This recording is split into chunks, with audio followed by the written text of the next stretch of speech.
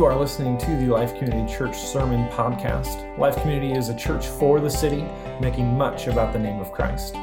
This podcast is available through all major platforms, including Spotify, Apple Podcast, and Google Podcast.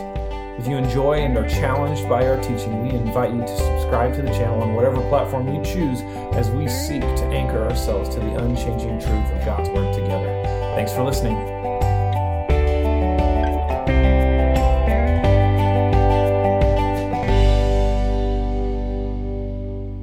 Good morning, everybody. Welcome to you guys who are online. Welcome to December. We're here already.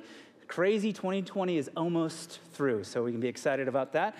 Welcome to Life Community. We say this every week, right? We are a church for the city, making much about the name of Christ, and we strive to live out that identity through four values: by practicing love with everyone always, by giving more than makes sense, by chasing after the likeness of Christ in every corner of our lives, and by anchoring ourselves to the unchanging truth of God's Word. That's who we are. That's what we want to be. Just a few things to go over with you guys this week as far as announcement. Number one is there is a meeting today after service if you're interested in serving on our mission team that is going to Atlanta this coming March. So that is today. Take note of that if that's for you. The second is we have men's breakfast. We do this every month, men's breakfast next Saturday, this coming Saturday. All the guys in here are welcome to come eat breakfast. We'll pray, we'll talk. It will be good. Christmas Eve, it's coming. One service here, 5:30. It'll be much like this. There won't be children's ministry, but we will have plenty of overflow space in the rest of our church for you to spread out if you need to. And in that, we're trying to find just moments in this crazy season to find meaning. And so one of the things that we're going to be doing this year is a virtual caroling session. On the 17th of December, we have families, people in our church that are going to lead us in different carols. We're going to make hot chocolate, and we're going to have that available for you next Sunday for you to take home with you and join us online, and we'll carol together. It'll be a good thing. So participate in that if you want to. Listen, nobody's going to hear you sing in your house, all right? So it can be good. And then lastly, I want to walk you through this. Many people have asked us about this. We certainly have gotten away from our prayer bulletin and helping you understand what's going on in our church. We have created a digital website at lifecommunityprayer.net where you can tell us what's going on in your life, and you can read about what's going on in other people's lives in the church. And so on this page, you'll see a section that says Virtual Prayer Wall. You can share your request right there. I'll see it. I'll let it go on the wall. You can keep up to date what's going on in the church. You can express your care concerns. If you have a sensitive issue, there's a private prayer request area that you can just send that directly to the church and the elders, and we'll certainly pray over that. So take note of that. That's what we're going to do going forward. It'll be a good tool for all of us. We're in Psalm 30 today. So feel free, if you have your Bibles or your phone, we're going to turn there. We're entering into this season of Advent, and we're going to use David's words here in Psalm 130. So let's read this together. Verses 1 through 6. Out of the depths I cry to you, O Lord. O Lord, hear my voice. Let your ears be attentive to the voice of my pleas for mercy. If you, O Lord, should mark iniquities, O Lord, who could stand? But with you there is forgiveness, that you may be feared. I wait for the Lord. My soul waits, and in his word I hope.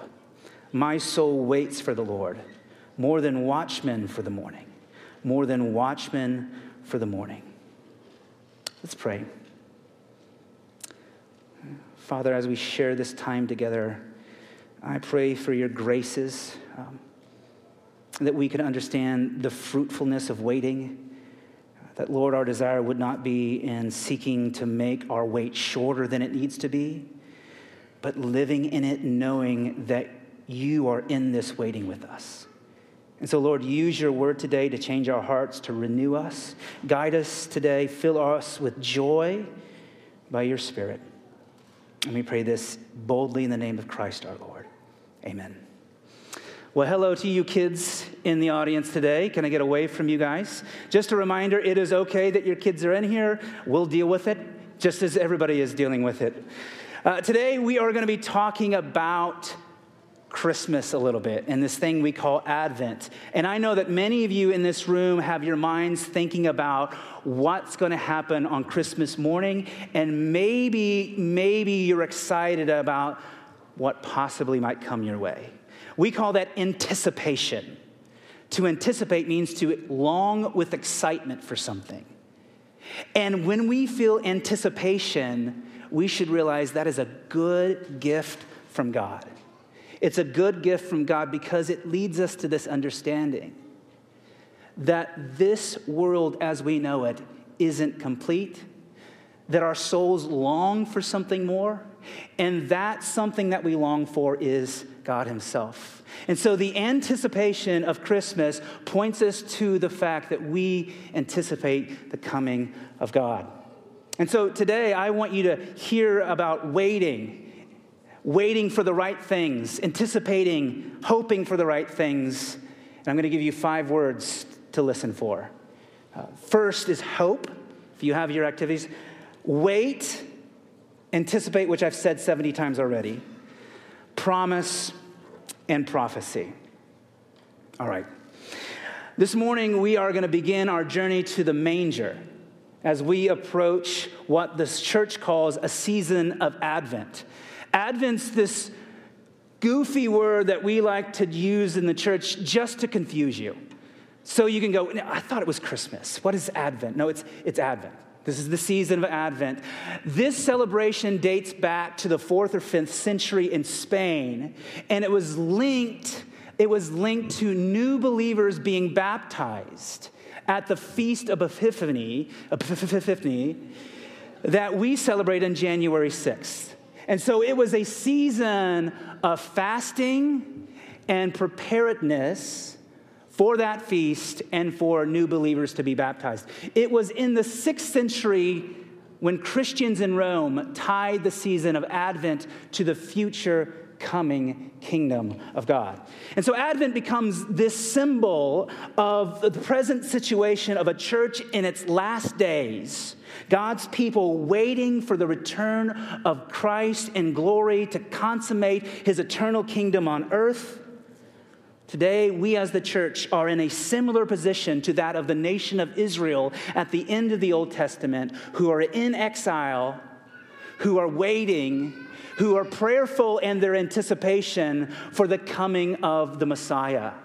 And they look backwards, just as we do in this season, to God's faithfulness that led them out of Egypt in the Exodus. And they remembered that, and they hoped, and they prayed and called to God that he would act on their behalf again.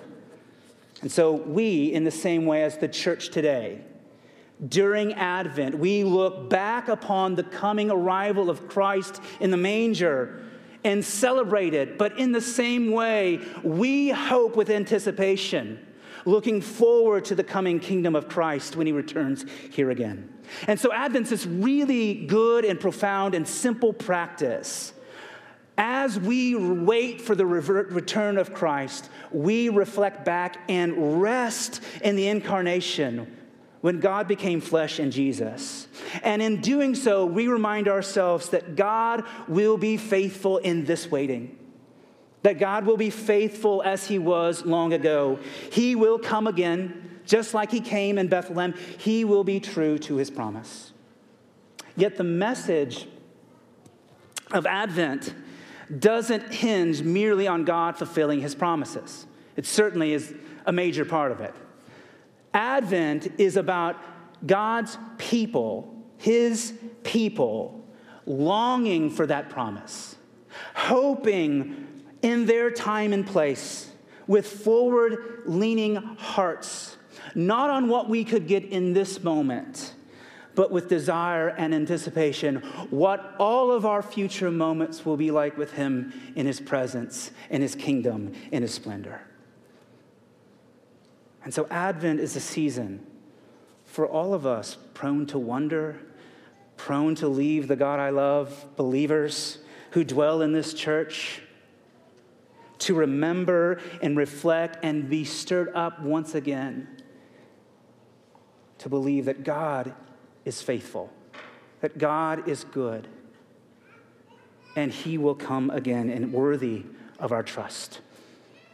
Our existence, our whole lives on this earth, we over-prioritize ourselves and we under-prioritize God.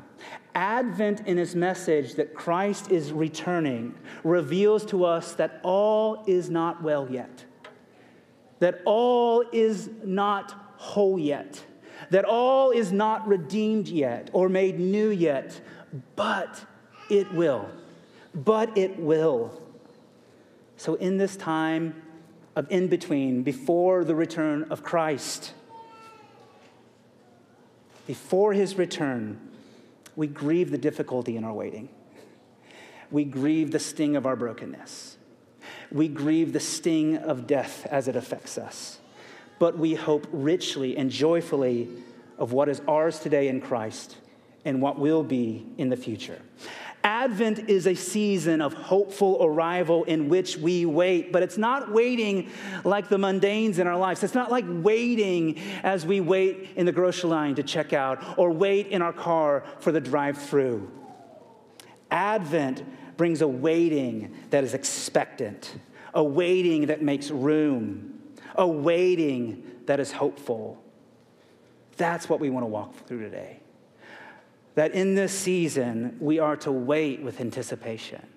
We are to wait and make room. And we are to wait and be hopeful. You know, it wasn't long ago, if you think about this, that the greatest technology in our car was its ability to take in frequencies through an antenna and through a radio and out our car speakers making music. Today, that would be the least probably technological piece of our car today. And many of you in this room, although probably not all of you, remember the days of atlases and maps that if you were going to go on a trip, you had to look at a map or you had to look at directions that you had written down from the advice of a friend who said, hey, here's what you're going to do. Go to this interstate. Get off on this exit. When you see the BP, turn right. It's 2 miles up on the left. When I first started driving, I printed out MapQuest directions. I don't know if you remember this. MapQuest directions, because it seemed like a safe idea to drive and look at your directions at the same time. It was safer back then, right? It was safer back then. Today, we just simply put an address in our phone. We put an address in our car even. And so think about this. Think about this. The feeling of genuinely being lost. That I have no idea where I'm at right now. My car's working. I don't have a clue. That feeling doesn't happen very often, if ever. We don't feel the sense of being lost. Several years ago, I was traveling in the middle of the day to Michigan to visit some friends in a gathering up there. And when I left, I had my cell phone on, GPS going, but little did I realize, because I'm clueless in a lot of things, that my phone wasn't charged very well, and I had forgotten my phone charger. And so just as you would expect, in the middle of Michigan, in the back roads of Michigan, my phone died, and I realized, I have no way to charge this. And to top it off, my friends communicated where we were going like this. We're going to a restaurant. Here's the address. I had no idea the name of the place nor its address. And so there was this real moment in my car where I felt this unbelievable weight of fear and worry, where I physically admitted in my car to myself, I'm lost, and I have no clue where I'm going. Now, I'd like to tell you that I used my superb directional senses to get me to where I needed to go. What felt like hours was probably about 10 minutes when I realized that I could just find a town and get a cable to charge my phone, and I would be good. But I remember that I've never felt that before. And I probably never felt it since. And in that car, in that moment, I have probably never desired more than I had right then to be in the security of the presence of my friends. To be in the comfort of my friends. Knowing I was lost made me desire even more the company of my friends. I could say it this way. In my lostness, my expectancy and anticipation grew. And I would use that to say this, that for those of us of faith, if there is not in us a sense of lostness in the messages of the world, lostness in the schemes of the world, we will never truly anticipate and expect the kingdom of God and his return like we should. You know, Dietrich Bonhoeffer is an activist. He was an activist in World War II against Adolf Hitler. You've maybe heard of him before. He's martyred in the 40s, in the middle of the war. Bonhoeffer wrote this about Advent. He says that the celebration of Advent is possible only to those who are troubled in soul, who know themselves to be poor and imperfect, who look forward to something greater to come. Isn't that profound? I just want to read that again. The celebration of Advent is possible only to those who are troubled in soul, who know themselves to be poor and imperfect, and who look forward to something greater to come. You know, David, in the psalm that we read in Psalm 130, maybe you know him as King David. David doesn't always come off as a man who knows his own poverty in his spirit, but in this psalm he does. He writes, "Out of the depths I cry to you, O Lord. O Lord, hear my voice. Let your ears be attentive to the voice of my pleas for mercy." Most people believe David is either writing this as a young man as he flees the presence of the king in that time named Saul. He is distressed that Saul wants to take his life. Or that David is writing this in the midst of torment from his sin when he had an affair with another man's wife named Bathsheba. But whatever the situation is, David comes face to face again with another event in his life where he can harden himself to the realities of his life in pride and anger and be resolute to doing it his way, with his strength, with his effort. Or he can taste the bitterness of life and be reminded of its insufficiencies and lacking that we find in the world, in ourselves, and in humility come before a good God with hope and expectancy. That that I don't know what's going on, Lord, even though I fear this situation, even though you have not made this right or redeemed this, you are worthy of my trust, and I believe that this too shall pass. And that's what David does. David believes that even in this, yet God, you are near. And that is for us too. And in doing so, in coming before God in that way, we wait with greater expectancy for the return of God. Advent stirs us to wait with expectancy for God who will make it all whole, who will make it all right, where all of our lostness will be found. But in our waiting, we must make room. You know, every season it feels like I have to, when winter comes, I have to go into my garage and remove a bunch of toys and stuff to make sure that my wife and I can get both of our cars in the garage. I don't know if you ever go through that experience. But there seems to be a strange correlation with my kids that the older they get, the more stuff that's in my garage. Have you felt that before?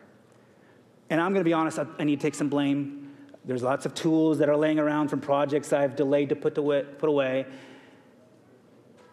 And so this year I waited. And now here we are in December, and I'm just settled that my wife's car is sufficient to get into the garage, right? Isn't it true of our journeys in this life that in our journey, there is just increasingly more stuff in our worlds? Not just material things in our garage, but more things that want our time, more situations that want us to prioritize them, more people we need to talk to, more money we could be making. It seems like our life is filled to the brim. So much so that one has to wonder, is there any room to wait? And you may say, that sounds like the worst thing ever, to wait. Ain't nobody got time for that. My Uber Eats don't get here quick enough. 2 days shipping from Amazon is not as good as one. Maybe you spend a lot of your time thinking about how you don't have to wait. How I can go pick up my drink through my mobile order so I can just go in and get it. How I can, on my way home from work, have somebody pick and then put my groceries in the trunk of my car. Waiting in this world seems to be a detriment. It has detrimental effects. It keeps us from what we want, where we want to go, and who we want to be with. But yet, as the faithful in Christ, whom are called to live as if the kingdom of God is already here, we know that waiting is for our good, and waiting is for our benefit. If we remember the book of James that we just studied, that the wisdom in James from the very beginning in chapter 1, when he said, "Consider it joy, my brothers and sisters, when you face trials of various kinds. For the testing of your faith will produce perseverance, steadfastness. And let that steadfastness have its full effect, that you may be complete and perfect, lacking in nothing." James says, be quick to listen, slow to speak, slow to anger. And so what James's wisdom for us is that in this life, you will face issues.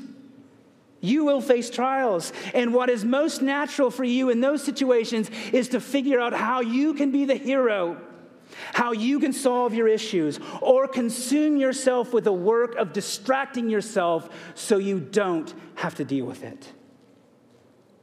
But James says that steadfastness comes to those who wait in the Lord, those who trust in the Lord.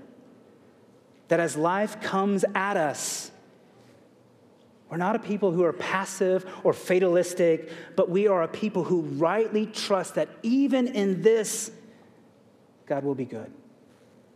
As we wait for him, we grieve the hardness of our situations, but we trust him that this too shall pass, and we put one step in front of the other as we rejoice in him now and what will become in the kingdom of God. Waiting is the room that we make in our lives that becomes the evidence to that which we really believe satisfies. It is the evidence to which we really believe that saves us, to which we really believe that matters. Is there room in our life to believe that God matters most? Not this or that, but that he matters most. To wait and believe that God's wisdom is vital to my everyday living. King David wrote this in that psalm: "If you, O Lord, should mark iniquities, O Lord, who could stand? But with you there is forgiveness, that you may be feared. I wait for the Lord. My soul waits, and in his word I hope." David, in this profound moment of vulnerability, humbly declares to the Lord, like, Lord, if you would even know who I am, if you would even know my misdeeds, Lord, my actions, how is it that I could stand before you? How could I even be counted in your company, Lord? But then he says, but with you there is forgiveness. But with you there is forgiveness that you may be feared. And it isn't this fear that's cowering. It's a fear that happens when you see the most evil thing and you watch somebody return it good. It's an awe that causes worship and reverence that God doesn't treat me as he ought. And David says, that God I will wait for. That God I will wait for. My soul waits and hopes in his word. David reminds us in all of the seasons of our lives, God is worthy to be waited for. He is worthy to wait on, and his forgiveness has never been given to us with delay. He can be trusted as a faithful, loving Father who doesn't deal with us how we ought to be, but deals with us as Jesus deserves. And so we wait with expectation. We wait with room. But Advent also stirs up hope. Hope. You know, most of you know I grew up a Cubs fan, consumed my childhood. I watched countless Cubs games. I listened to them on the radio. I hoped every baseball pack that I opened of baseball cards was full of Cubs players. The whole mantra of Cubs Nation was, wait till next year, right? The Cubs suffered a 108-year championship drought, and I waited. Not as long as many, but I waited year after year that this was going to be the year. And in 2016, it happened. A group of my friends, we gathered for every single postseason game. We did stupid things like we have to watch it here, right? And I have to be in this seat because we wanted it to happen. This was going to be the year, and it was, and they won, and it was amazing. But here's the thing. For all of those years waiting and hoping for a championship, you would think that it would be more fulfilling than it was. If I'm to be honest, which I hope you would say, well, thanks for being honest, Pastor. It was far less satisfying than I thought it would be. And isn't that true of everything in this world? That it's far less satisfying than we thought it would be. And here's the thing. I don't love the Cubs as much as I used to. It's done. David writes and reminds us that in our waiting, in all of our hoping, that God will not be found lacking. That he will not be found lacking. He says, my soul waits for the Lord. More than the watchman for the morning, more than the watchman for the morning. And when you read that, you may get this image of a night watchman at a factory who's waiting for daybreak to be relieved of his duties for the next person to come on his shift. Or you may think of this in a military scheme, like this night watchman who's struggling, enduring in the night with the hope of daybreak for better security. But that is not what David is talking about here. David is talking about one who struggles but lives faithfully in the night, anticipating the coming of the morning, that in its light and all of its dawning, that light will abolish and make right all of my sin and end all of my sorrow. And David writes, more than the watchman, more than the watchman. My hope is exceedingly greater than that. And so we know as we wait that the size and the depths of our hope will never outmatch the splendor of the sun when he comes. And so some 800 years before Christ came to this world, a prophecy was given about his coming. It wasn't the first prophecy that was foretelling of the birth of the Messiah. We see that all the way back in Genesis 3, that God would bring somebody to redeem his people. But Isaiah wrote in the 8th century a promise for his people. In Isaiah 9, he says, "For to us a child is born, to us a son is given, and the government shall be upon his shoulder, and his name shall be called Wonderful Counselor, Mighty God, Everlasting Father, Prince of Peace." God's people of that day took great hope in knowing that one day all of their struggles, all of their hardships, all of their living would be worth it. It would all be worth it. This season is about the fulfillment of the hope of the promised one, Jesus Christ, the Savior of the world.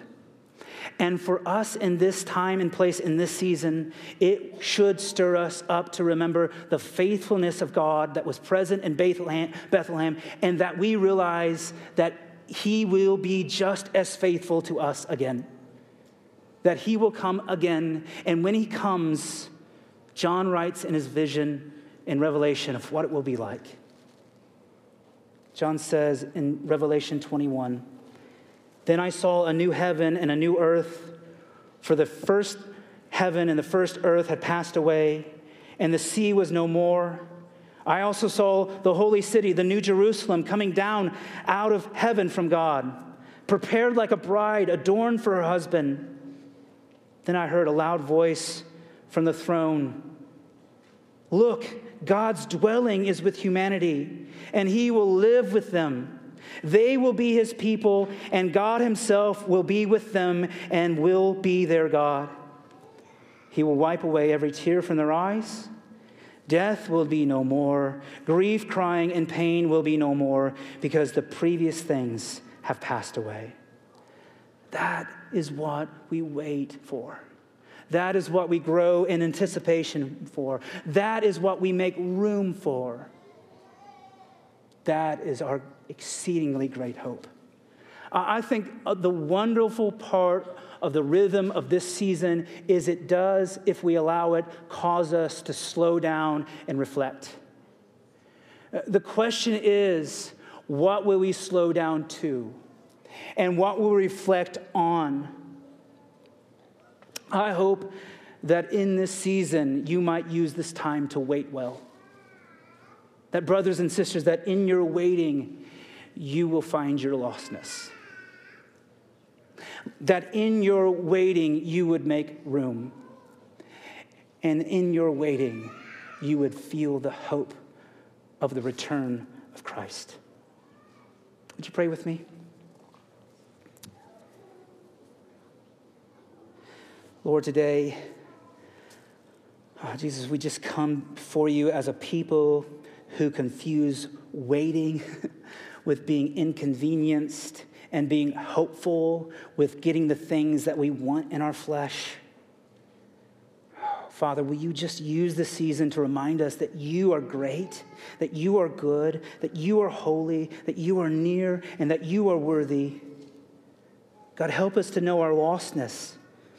Lord, help us to see our imperfections so that we may be found in you as we anticipate your coming. Help us to make room that we might find joy in our steadfastness, that in our waiting you will meet us. And Lord, help us to see that our hope won't be disappointed. Father, we pray this through the name of Jesus Christ our Lord. Amen.